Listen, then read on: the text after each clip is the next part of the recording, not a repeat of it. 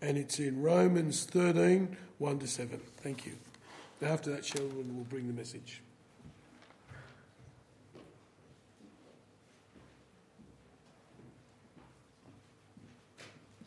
So I'll give you a little bit more time to get your glasses on.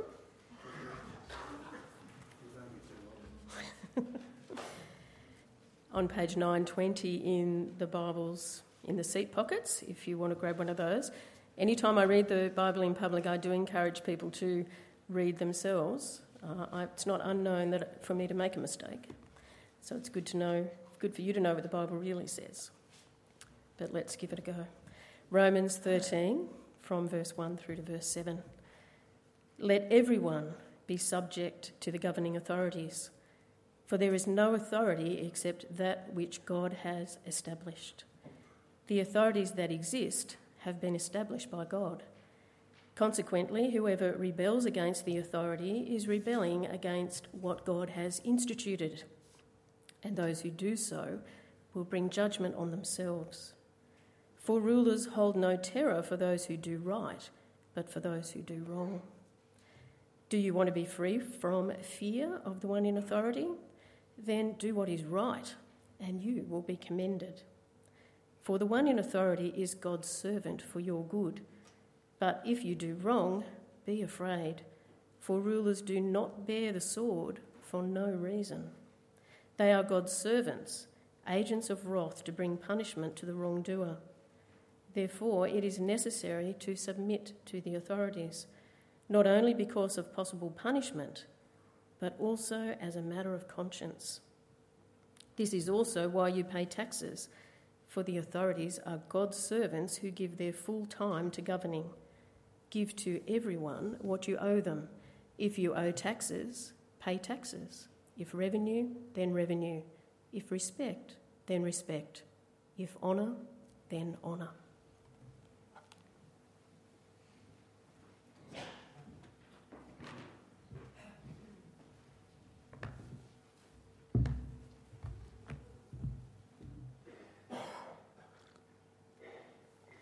So who likes to eat their vegetables? Yeah, okay, that's good. What about when you were children? You did? Wow, okay. You're different to my child then. It's kind of how I feel about approaching this morning's text. Something that's good about us working through a book of the Bible is that we don't just feast on dessert passages like last week, where it's really easy for us to say, okay, like the way that God wants us as disciples of Jesus to live in relationship with each other, we're to love each other well, and we think, yes, that sounds great. But then if you're a little bit like me, when we get to a passage like what we've just heard read for us in Romans chapter 13, I feel a bit like a kid who's been asked to eat their vegetables. And I go, submit to authority? Like, submit to government? That's my reaction in my heart. I think, no, I want to resist. My heart is naturally resistant to any kind of authority that is placed over me. But just like veggies, this is actually really good for us. So we've been hearing of God's design, his desire for us as the church, as disciples of Jesus, to how we're to live in relationship to each other. And this morning, how are we as disciples of Jesus meant to live in relationship to authority, like the state, government? And this is good for us for a number of reasons, but one of them being that we see that our religious life isn't a completely different sphere to our civil life or our, air quotes, everyday life. We see the rubber hit the road. Our faith in Jesus, it affects is to affect the way that we conduct ourselves in every area of our life. If we are trusting in Him, if we've had our lives changed by Him, it's going to change every area of our life as we hand that over. So this is a bristly passage, but bear with me as we go through it. And hold in mind that what Paul is laying out for the church at Rome here, it's what is to be the norm. It's the ideal. It's what God would love. And what we see is Paul saying, really quite simply, that because governing authorities are endowed with power from God, it means that God's people must submit to them. That's it. So let's walk through the text and see what Paul is saying. From verse 1, Paul writes, "Let everyone be subject to the governing authorities, for there is no authority except that which God has established. The authorities that exist have been established by God." So the authority that authorities have comes from God. The power that earthly powers have come from God. And so that means that all of God's people there in the church at Rome, all who hear this letter of Paul's read, or all who read this letter, are to submit to the authorities that are set up to govern them. And in this case, it's the mighty Roman Empire and Caesar. And so everyone who's a part of this church, all are to submit to these authorities. So you couldn't have a section of the Jews in the church saying, no, we're not going to submit to Rome. And you couldn't have poor people or rich, slaves or free or Gentiles saying, no, we're not going to submit to the government, the mighty power of Rome. The instruction here is that all have to submit to the authorities that are set up to govern them. But the command to be subject, or the command to submit to authority, it's not quite the same thing as a command to just blindly obey. It's a recognition of the authority of those who lead. It's a recognition of the authority of those who are set up to govern them. And they have been placed there by God Himself. And so Paul reminds the readers there at Rome that the power that any earthly authority wields, even Caesar and his empire, who looks so strong and so mighty, that power has merely been lent to them by God Himself. So Caesar and his rulers, the Roman Empire, are not the ultimate power that rules and reigns over the church in Rome. God Himself is. And yet, God still desires His people there to submit to those rulers because He has placed them there. And so verse 2 logically follows that consequently, whoever rebels against the authority is rebelling against what God has instituted, and those who do so will bring judgment on themselves. So because the governing authorities have been placed there by God, to rebel against the state, to break those laws, is to reject God's way of doing things. It's to resist God's way of doing things, and so to resist God Himself. And like all sin being resistance to God, it's to invite judgment upon those who resist. In this case, to resist or to rebel against the state is to invite earthly judgment, as in we break these laws and we invite judgment or punishment from the state. But not only that, to resist those that God has installed in power is to resist God himself. It's sin, and it's to invite judgment from God as well. Then Paul continues in verses 3 and 4, For rulers hold no terror for those who do right, but for those who do wrong. Do you want to be free from fear of the one in authority? Then do what is right, and you will be commended, for the one in authority is God's servant for your good. But if you do wrong, be afraid, for rulers do not bear the sword for no reason. They are God's servants, agents of wrath to bring punishment on the wrongdoer.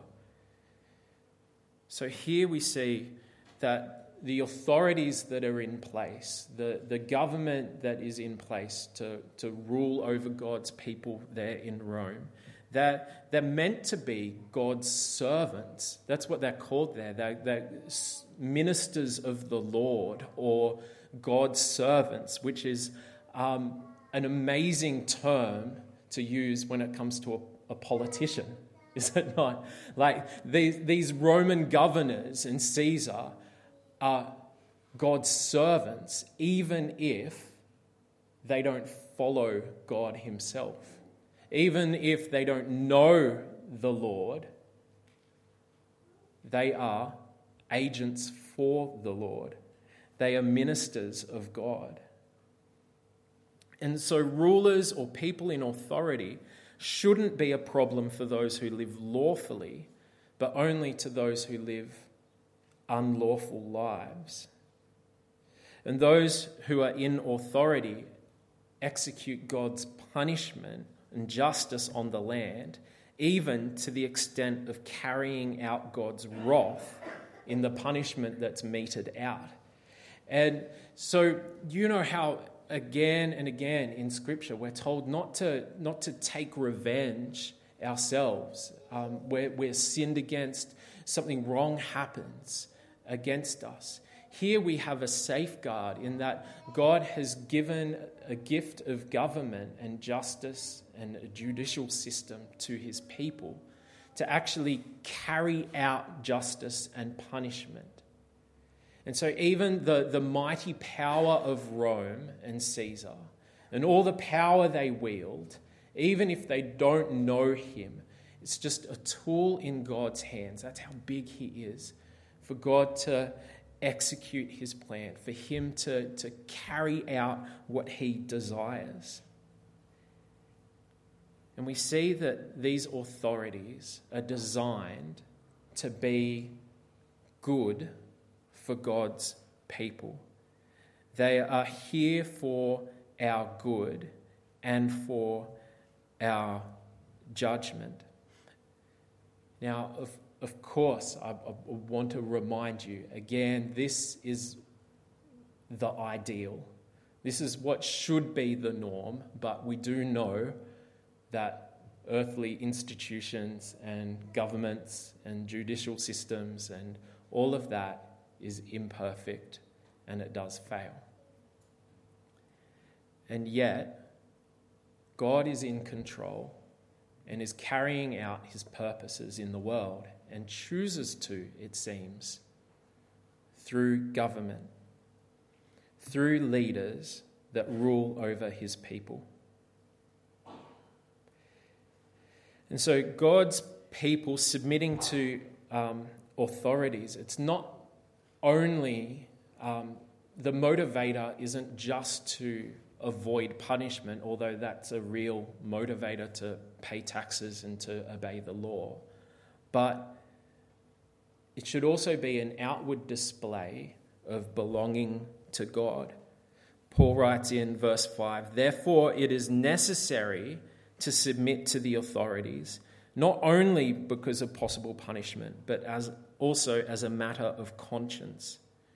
So Paul is saying to the church there to submit to the authority that they've been placed under and submit to the laws of the land, not just to avoid punishment like we've already heard about, but also for the sake of their consciences, that they wouldn't violate what they already know what God wants for them. that they would keep the laws of the land, not just to avoid being thrown into jail or whatever, but because they already know in their consciences, they already know something about how God wants them to live. And so to live well in the land in which they've been placed, it's a sign of belonging to God. And then Paul finishes up this section and he says, "This is also why you pay taxes. For the authorities are God's servants," there it is again, "who give their full time to governing. Give to everyone what you owe them. If you owe taxes, pay taxes. If revenue, then revenue. If respect, then respect. And if honour, then honour." So God's people are to pay what they owe to others. The Christians there are to pay their taxes because the politicians are ministers of the Lord, which still makes me bristle a little, if I'm honest. But those tax dollars are going to good things in society that would eventually go and help the spread of the gospel, the roads and the towns. They are carrying out God's plan, even without realizing it. And it doesn't mean that every cent of their tax dollars went to godly initiatives. Of course not. This was Rome, right? As persecution was ramping up. It doesn't mean that the Christians in the church there necessarily approved of the government that was over them. But like what we've seen already, God is so big that he uses people with power that don't even know him to accomplish his purposes in the world. And so that's how the politicians are ministers of the Lord, even if they aren't godly. And not only are taxes and revenue, bills to be paid, but also honour and respect. How hard for the first century church to pay honour and respect to this government that ruled over them. I mean, we've got it easy, don't we? Like, really, do you find it really easy to pay honour and respect to the government?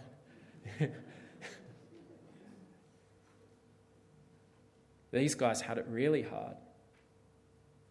They're not called to admire or necessarily approve, but to honour leaders, even ones who may end up persecuting them. It seems like God is really concerned with the hearts of the Christians there at Rome, because it's on one hand it's kind of easy to tick the boxes of obeying the law and paying the taxes and that sort of outward stuff. But the Lord doesn't seem satisfied with that only, but is asking his people in the church there to actually respect those that govern them.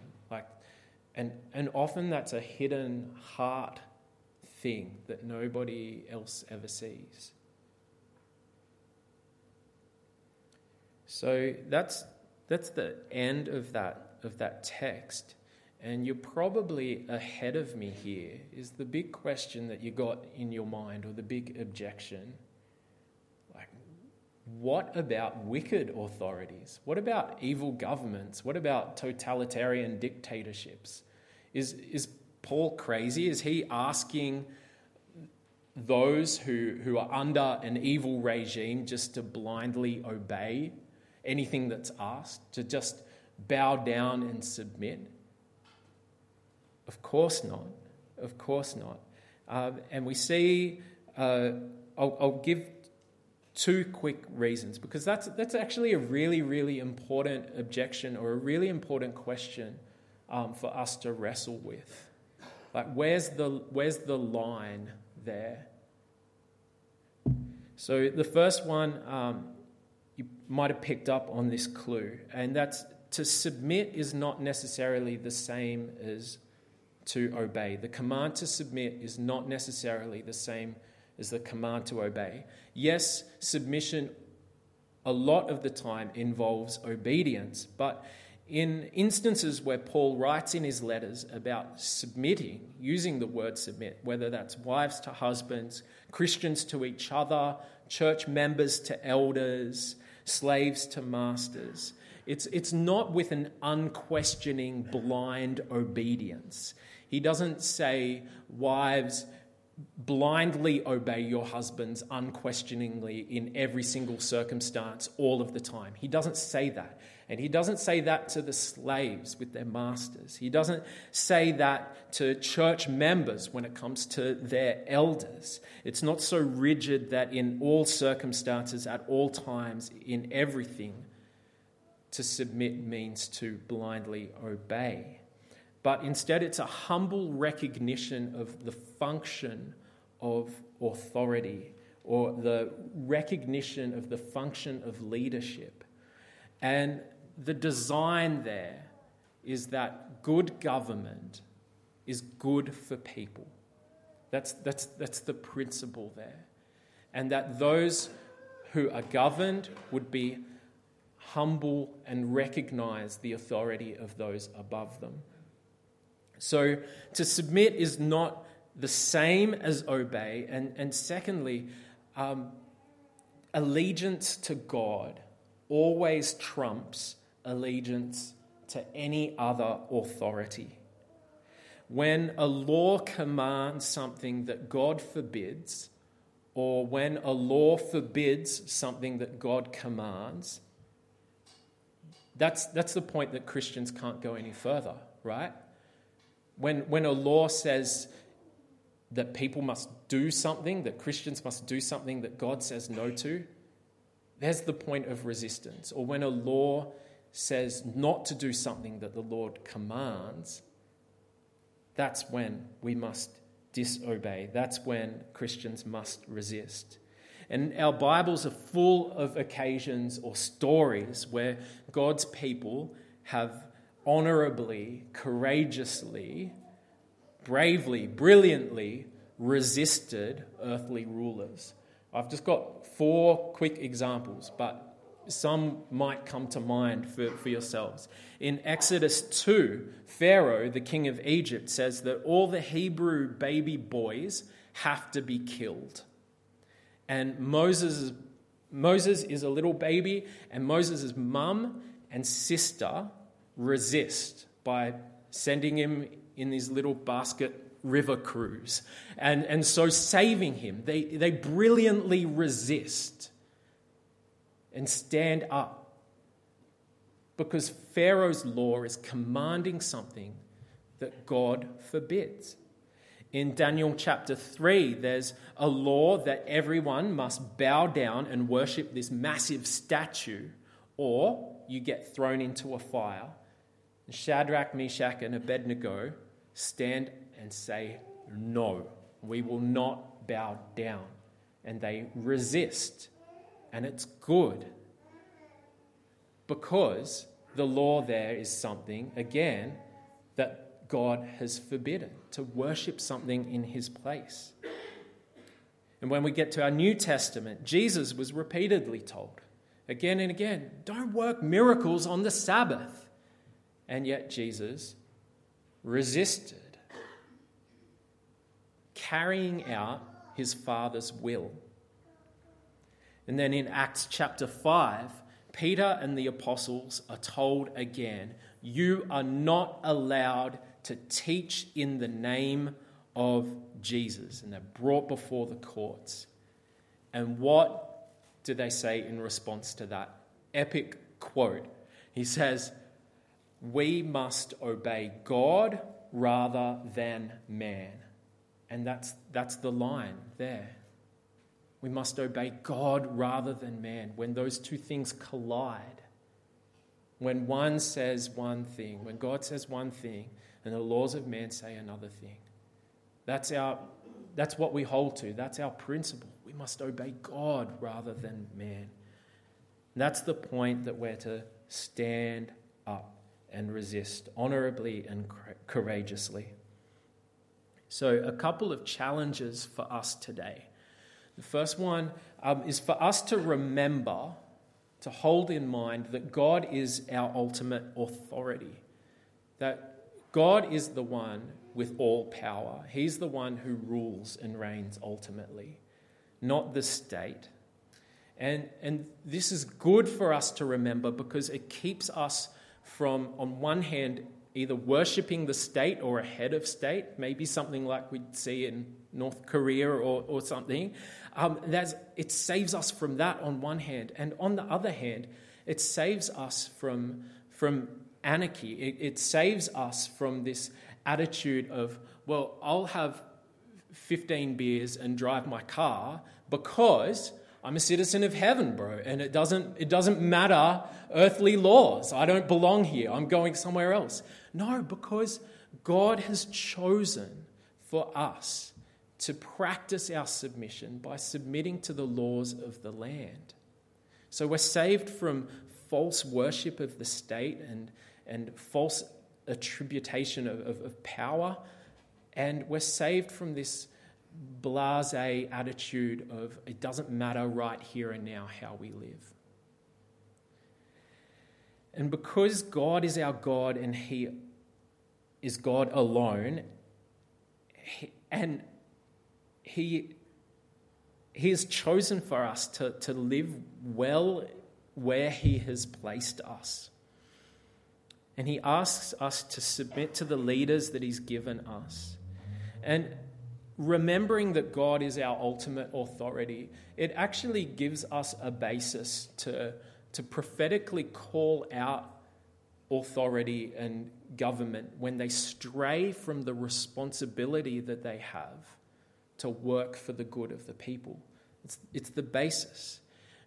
We've got a basis to call out authority and government when they assume that the power that they have belongs to them.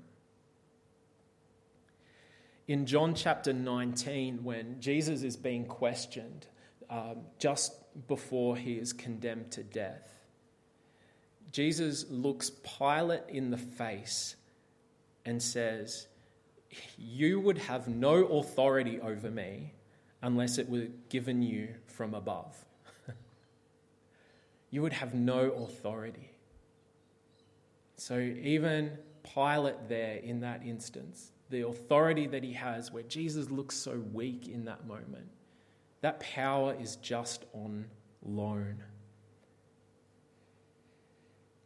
And remembering God as our ultimate authority, it means that if we are living under a wicked regime or an evil government or a tyrant, we can remember that according to this very letter of Romans, in chapter 8, that all things work for the good of those who love God. So even in dark and evil and wicked times, God is working something good, and He can be our hope. He is our hope.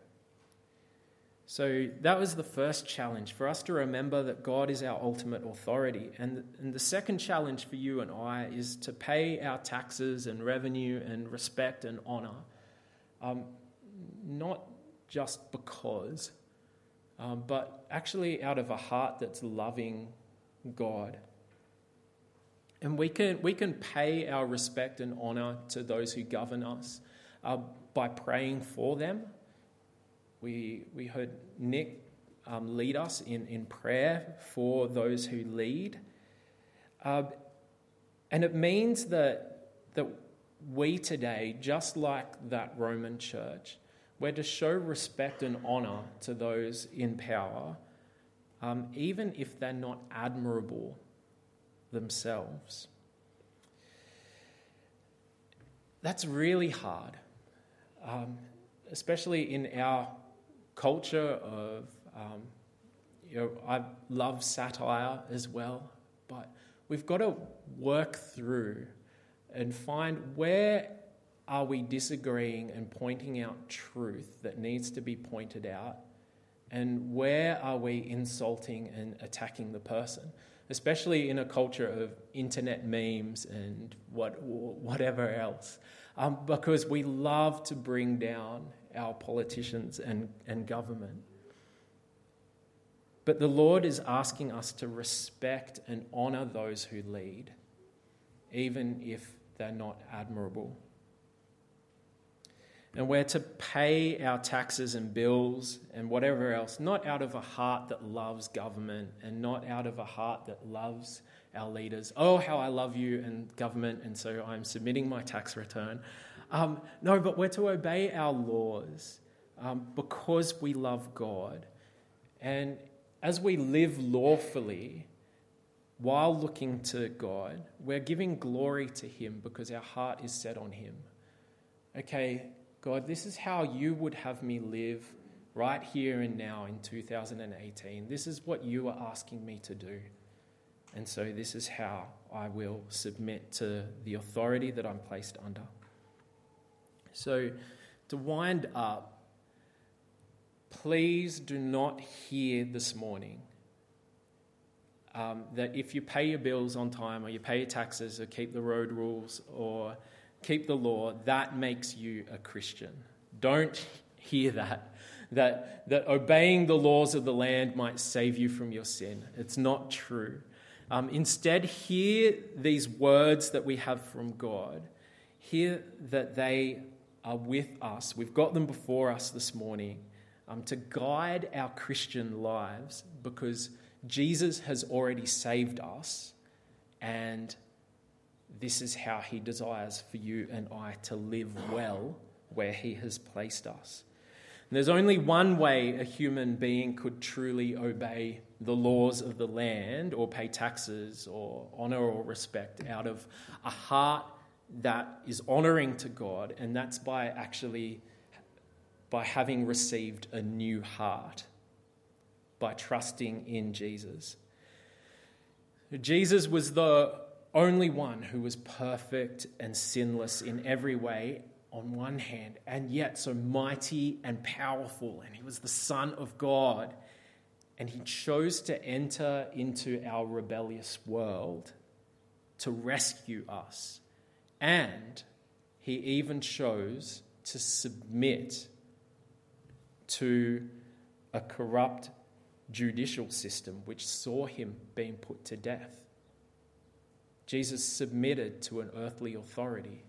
Not only did He submit to an earthly authority, but He even submitted to death on a cross, that those who would believe in His name would have their sins removed, even the sin of wanting to rebel and reject any authority that's placed over us. And Jesus didn't stay dead but rose again and now sits ruling and reigning in heaven as our ultimate King, which means that one day there won't be any need for any earthly government. We'll just have Jesus. In the redeemed heaven and earth, we'll just have Jesus. But until then, His desire for you and I as His followers, as His disciples, it's for us to practice our submission by being submissive to the authorities that He's placed over us for our good. Let's pray.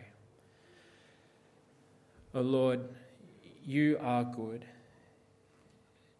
Thank you for the gift of government, and thank you for the gift of authority.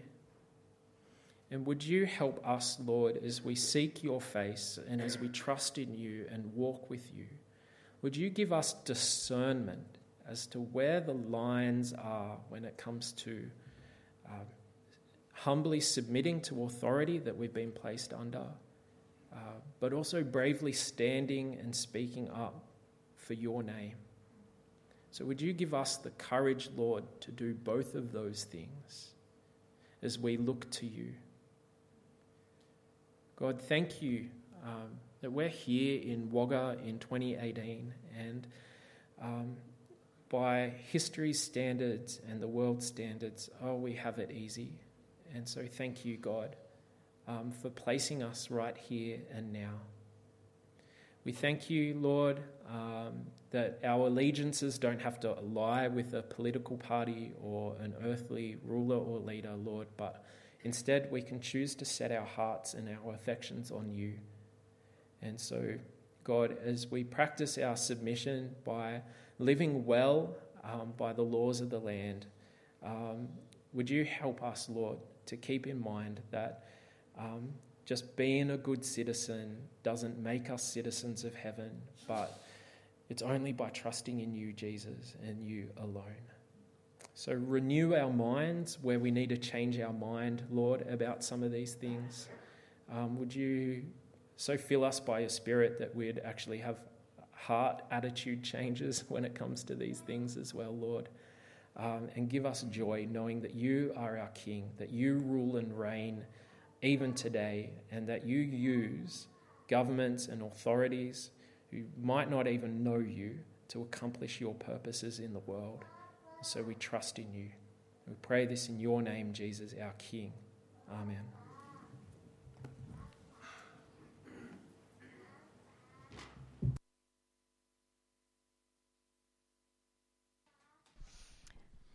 As we prepare ourselves to meet around the Lord's table, we're going to sing Man of Sorrows.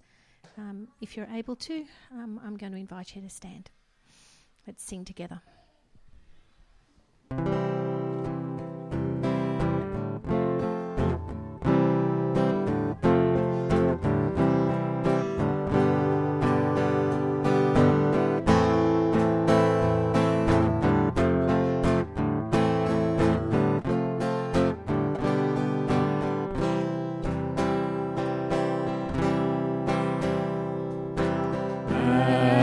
Sorrows, Lamb of God, by his own betrayed, the sin of man and wrath of God has been on Jesus laid. Silent as he stood accused, beaten, mocked, and scorned, bowing to the Father's will, he took a crown of thorns. Oh, that rugged cross, my salvation, where your love poured out over me. Now my soul cries out, hallelujah, praise and honor unto thee. Sent of heaven, God's own Son, to purchase and redeem and reconcile the very ones who nailed him to that tree.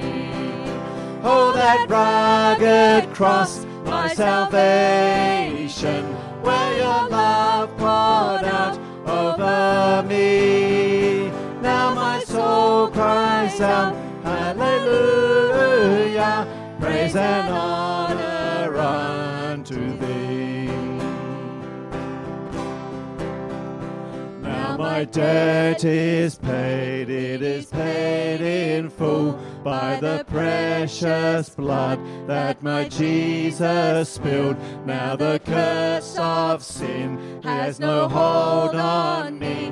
Who the Son sets free, oh, is free indeed. Now my debt is paid, it is paid in full, by the precious blood that my Jesus spilled. Now the curse of sin has no hold on me.